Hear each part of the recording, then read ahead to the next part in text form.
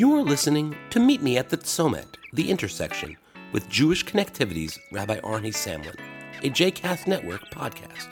For more information about Jewish Connectivity and Rabbi Samlin, please visit jewishconnectivity.com. For more information about other JCast Network podcasts and blogs, please visit jcastnetwork.org. Shalom. Have you written your will? Oh, I know, something we don't like to think about.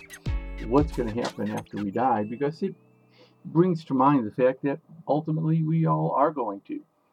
And so we need to plan our estate. We need to plan for the future of our children, grandchildren, all those that come after us. So planners are really big about creating wills, maybe a trust fund, whatever you can afford to do. Have you written your will? I'm a little bit behind in mine. But here's the thing.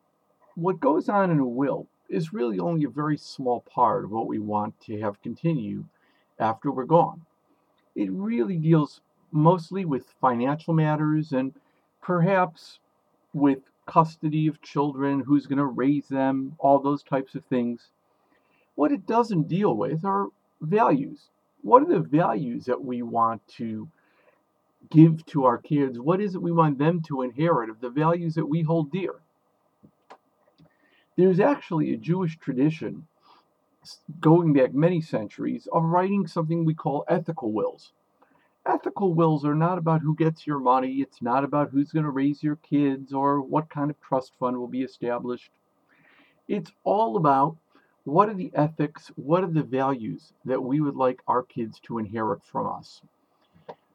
Well, of course, they inherit certain behaviors, what they see of our behaviors. But long after that's gone, we want to be able to leave them with reminders of what are the things that we consider to be valuable and that we hope we've conveyed to them. And that's exactly what ethical wills are all about. Now, there are a couple of books, really good ones, on Jewish ethical wills. There are also websites that help you to write an ethical will. And it's all good stuff. The important thing is the process of sitting down and figuring out what exactly those ethics and values really are. If you were going to write an ethical will, what is it that you want to convey to your children, to your community, to your loved ones, if, God forbid, you weren't there anymore? I really think it's a great exercise to try to write an ethical will and to try to figure out what the things are that are most valuable to you and that you most want to make sure that you leave to others long after our time here on earth is done.